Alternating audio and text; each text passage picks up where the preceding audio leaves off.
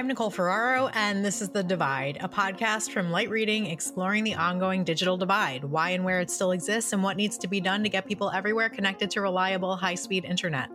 Today, I am joined by IEEE's senior member David Witkowski, who serves as the co-chair of the Deployment Working Group at IEEE Future Networks.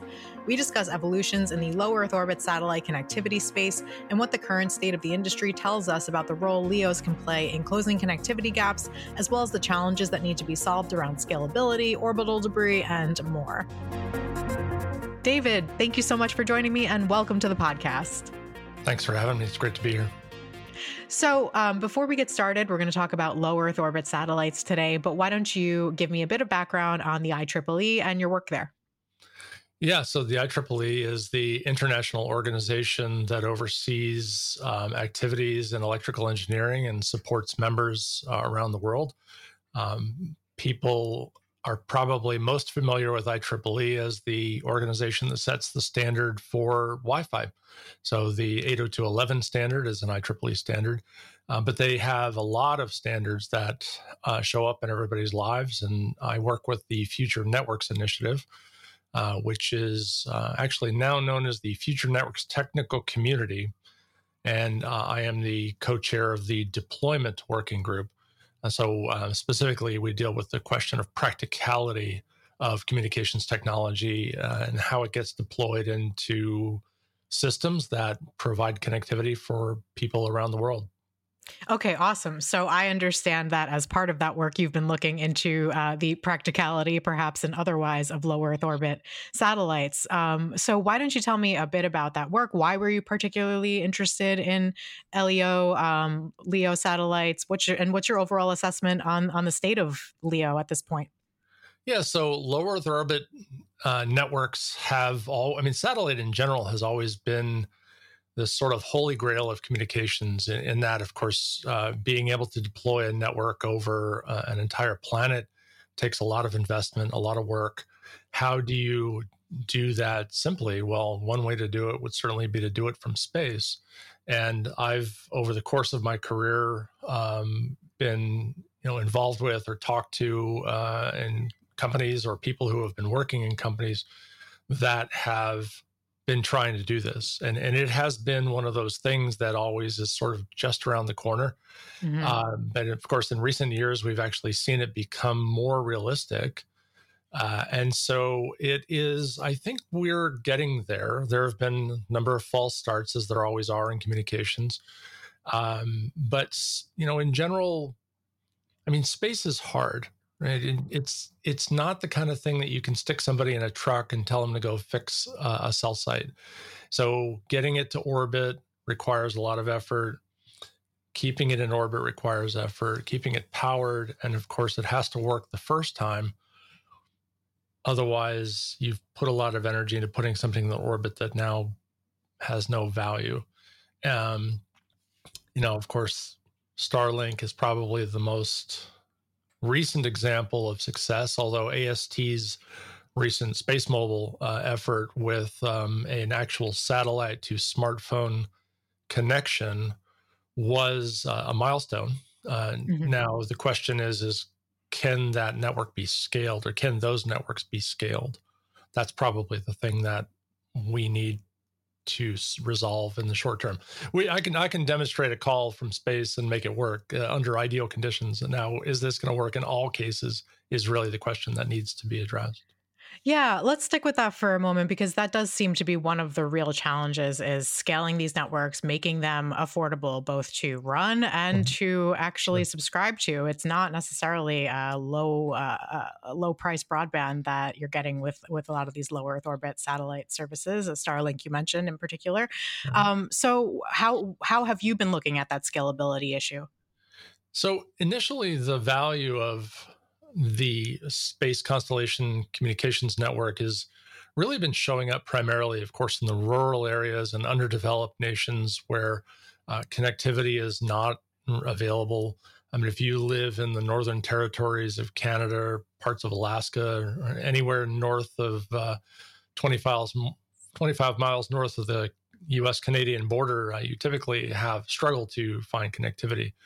And so I think that what we're really seeing is a huge uptake in Starlink as a solution, to the point where in some areas of California where my company resides, I know our Starlink cells in my area are oversubscribed. There are no more available subscriptions, but people will drive hundreds of miles to buy a Starlink in another area and then bring it back here, which of course then sort of depreciates decimates the resources of the existing subscribers in that area, and the system will now have to keep up with that. So fortunately, we see Starlink 2 coming online, hopefully, soon, and that will quadruple the aperture of the satellites, which will lead to a better performance. And so I think Starlink is working to keep up with that level of demand. Yeah. But to your point, right? I mean, in the past, we've done this with Iridium or Globalstar. Those were great until they were suddenly very expensive. If you had an Iridium phone or then yeah, it was great as long as maybe the government was paying for it or your employer was paying for it and you had to have it. Yeah. But when you're paying a few dollars a minute for a phone call, then you're going to keep those calls short. Right? Yeah, exactly. Yeah. So you mentioned just a couple minutes ago deployments outside of the United States. So, and I do want to talk to you a little bit about what we are doing here in the United States. But can you talk to me about some low Earth orbit satellite deployments that have either abroad or it could be here in rural environments that you think are working particularly well, or are set the example of why we need this type of technology in certain environments?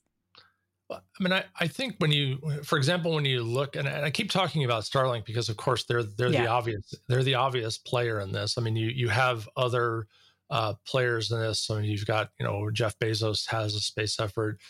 You've got the Blue Origin and such like that are out, and those are OneWeb. Those are interesting, and of course, I know that some like disaster workers. I worked some years ago with a team from Cisco that responded to disasters and literally sending what they called a NERV truck into places like Haiti after the earthquake. And they would rely on a variety of connectivity options to get data in and out of that operation and provide connectivity in places where the infrastructure had just been destroyed.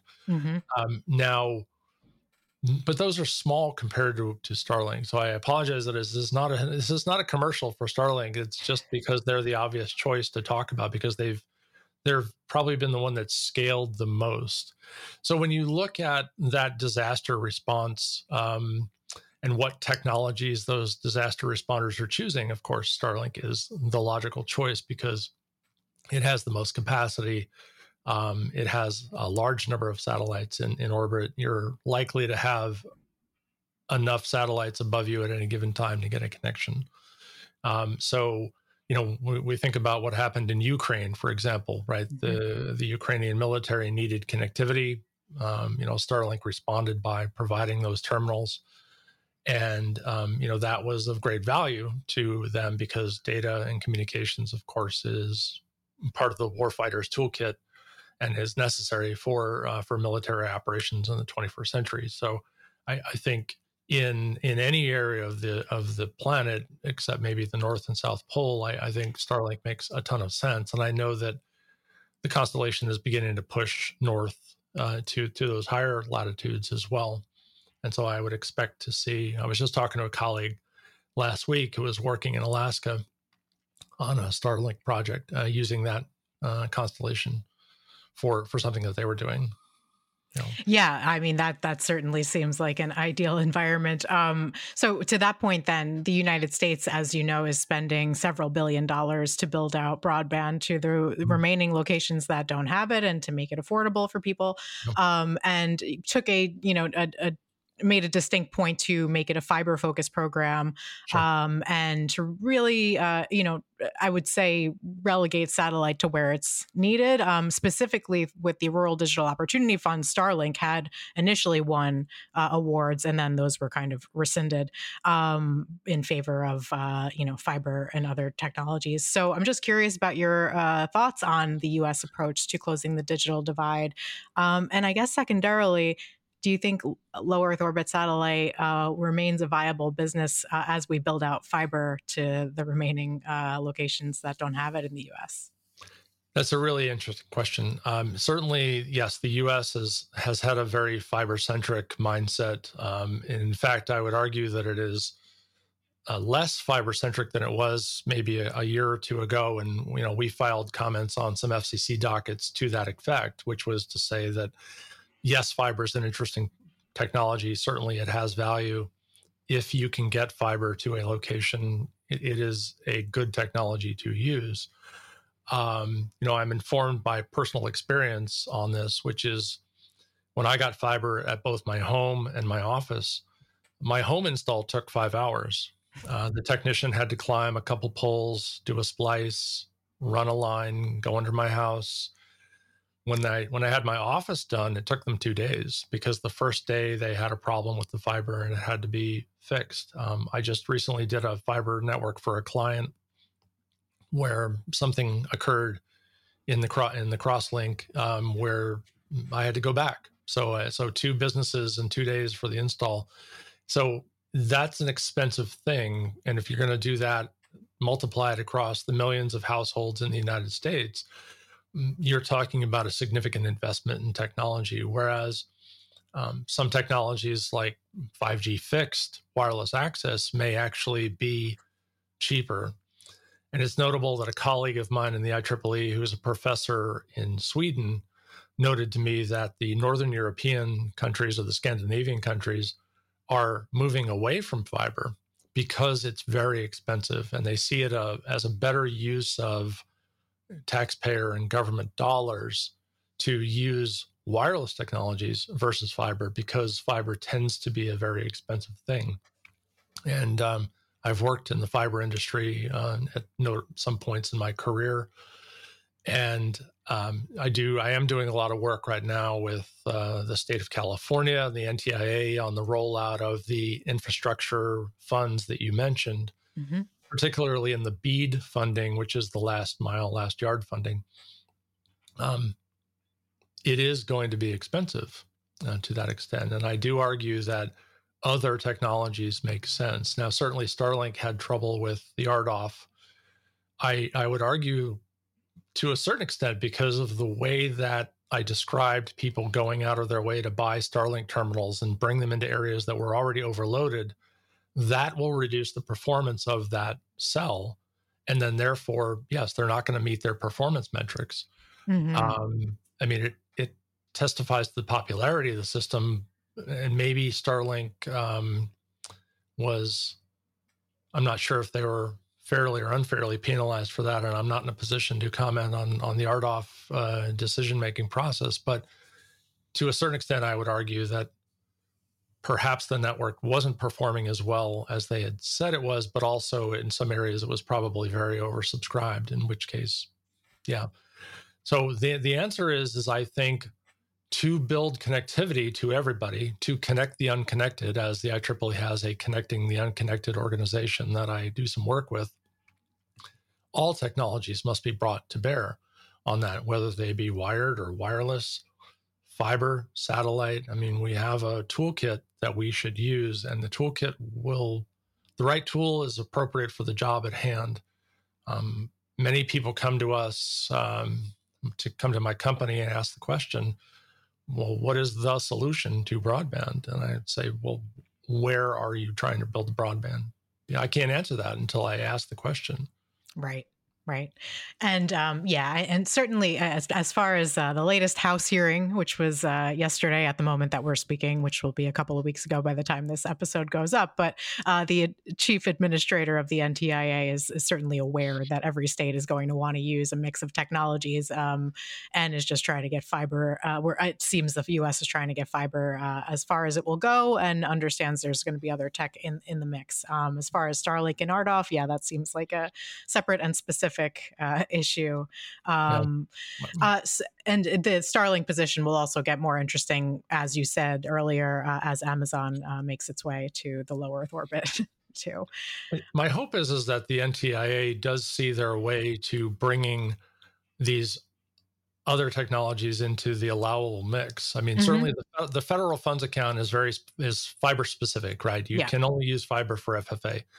NTIA BEAD, I think they want fiber if they can get it, but they're willing to accept non-fiber proposals. Now we'll see how those play out in the application. But having attended several of the NTIA roadshow events with the California Department of Technology and the CPUC, I've asked this question a couple times to say, so is this only fiber? And the answer is no, it isn't only fiber. Right. But having done an application for middle mile under the Infrastructure Act and having worked on an application, I can tell you that there's a lot of language in there which would lead you to believe that they want fiber. Right. Yes.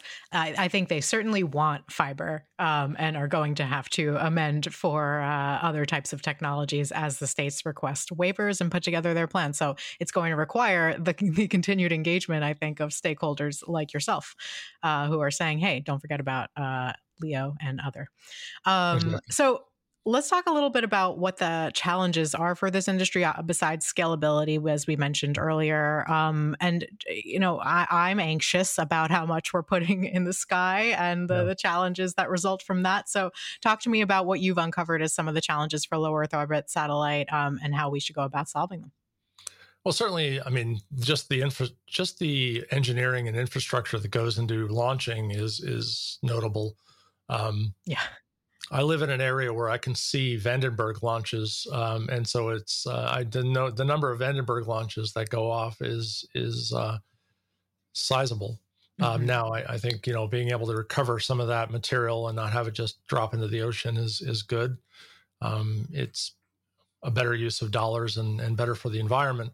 I also would argue that some organization, I mean, we've seen, like, for example, I think Spin, right, has talked about the ability to do some launching and reduce fuel consumption. I think that's really interesting.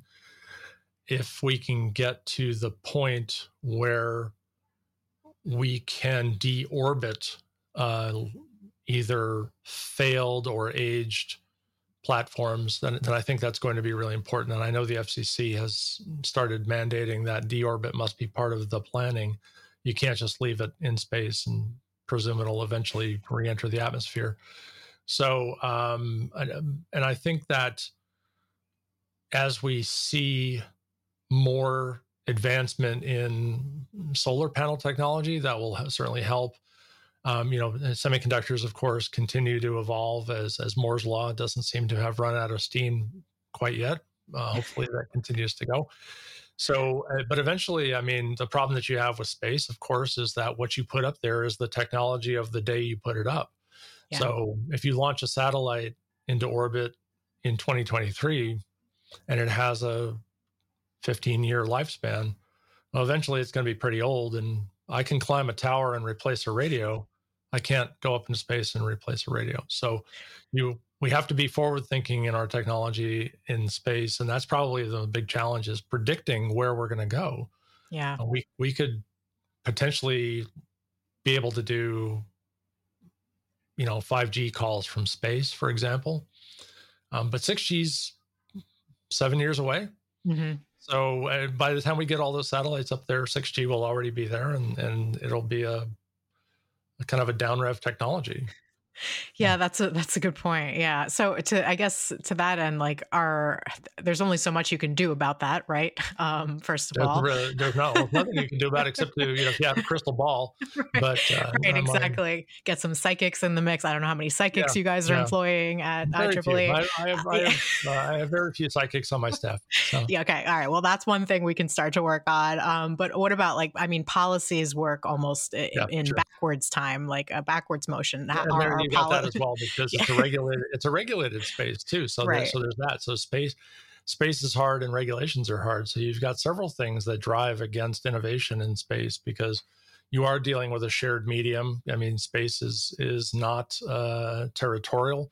We have to cooperate with each other on a global scale, and governments are careful about things because I think they don't want to be responsible if something falls on someone's head, nor do they want other countries to be throwing things up there that are going to fall on their citizens' heads.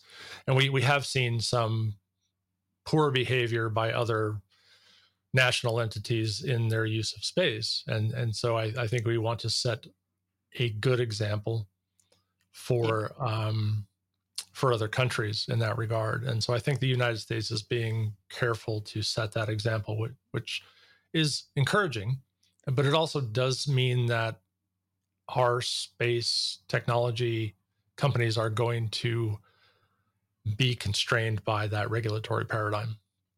Okay, one final question for you on direct-to-device communications. I'd love your thoughts on that emerging space and whether you think there is a future for that to help close additional connectivity gaps. Certainly, I think that there is an opportunity for that. Again, the question is scale, right? Yeah. When you think about the physics of talking from orbit and you're receiving signals from the ground, imagine how many tens of thousands, if not hundreds of thousands of users you see at any given time. As you fly over a city, if you could see like the San Francisco Bay Area, I mean, there are 3-4 million people, and your cell is going to include all those potential users. If they're all trying to talk to you at the same time, I don't know if you're a parent, but I'm a father, and I can tell you when there's a bunch of kids screaming at you, you have a hard time understanding what they're all saying. Well, a satellite has to be able to do that. So I think the issue is that, sure, you can demonstrate a ground to orbit call. Now, can you do that for tens of thousands or hundreds of thousands of users? Apple has their satellite SOS, or their emergency SOS, which is a really interesting system. And in fact, I know the guy that heads that group up, heads up that group. He is a smart guy. I mean, he's a really smart guy, right? And they have built a system that works, but it also takes several minutes for that text to go through, and it can't be a multimedia thing. It's essentially a sentence or so. Yeah. And so you can do that at scale if you limit the amount of information, but you're going to be resending that message over and over to make sure it got through. Yeah. And so there's a lot of overhead in a ground to orbit system. And the question is whether the technology can keep up with that. And so I'll be very interested to see how this AST project scales. Yeah. Whether that can be done for general purpose use. Awesome. As will I, as will we. So thank you so much, David, for taking time to talk with us about all of your work and your research into low Earth orbit. It's been really fantastic talking with you today. Thank you, Nicole. I really appreciate the opportunity to be here. Thank you again, David, for joining me. Thank you as well to our producer, Pierre Landriau, for making this episode. Be sure to subscribe to the Light Reading Podcast for more episodes of The Divide, as well as interviews and insights from the Light Reading team. Thank you for listening. We'll see you next time.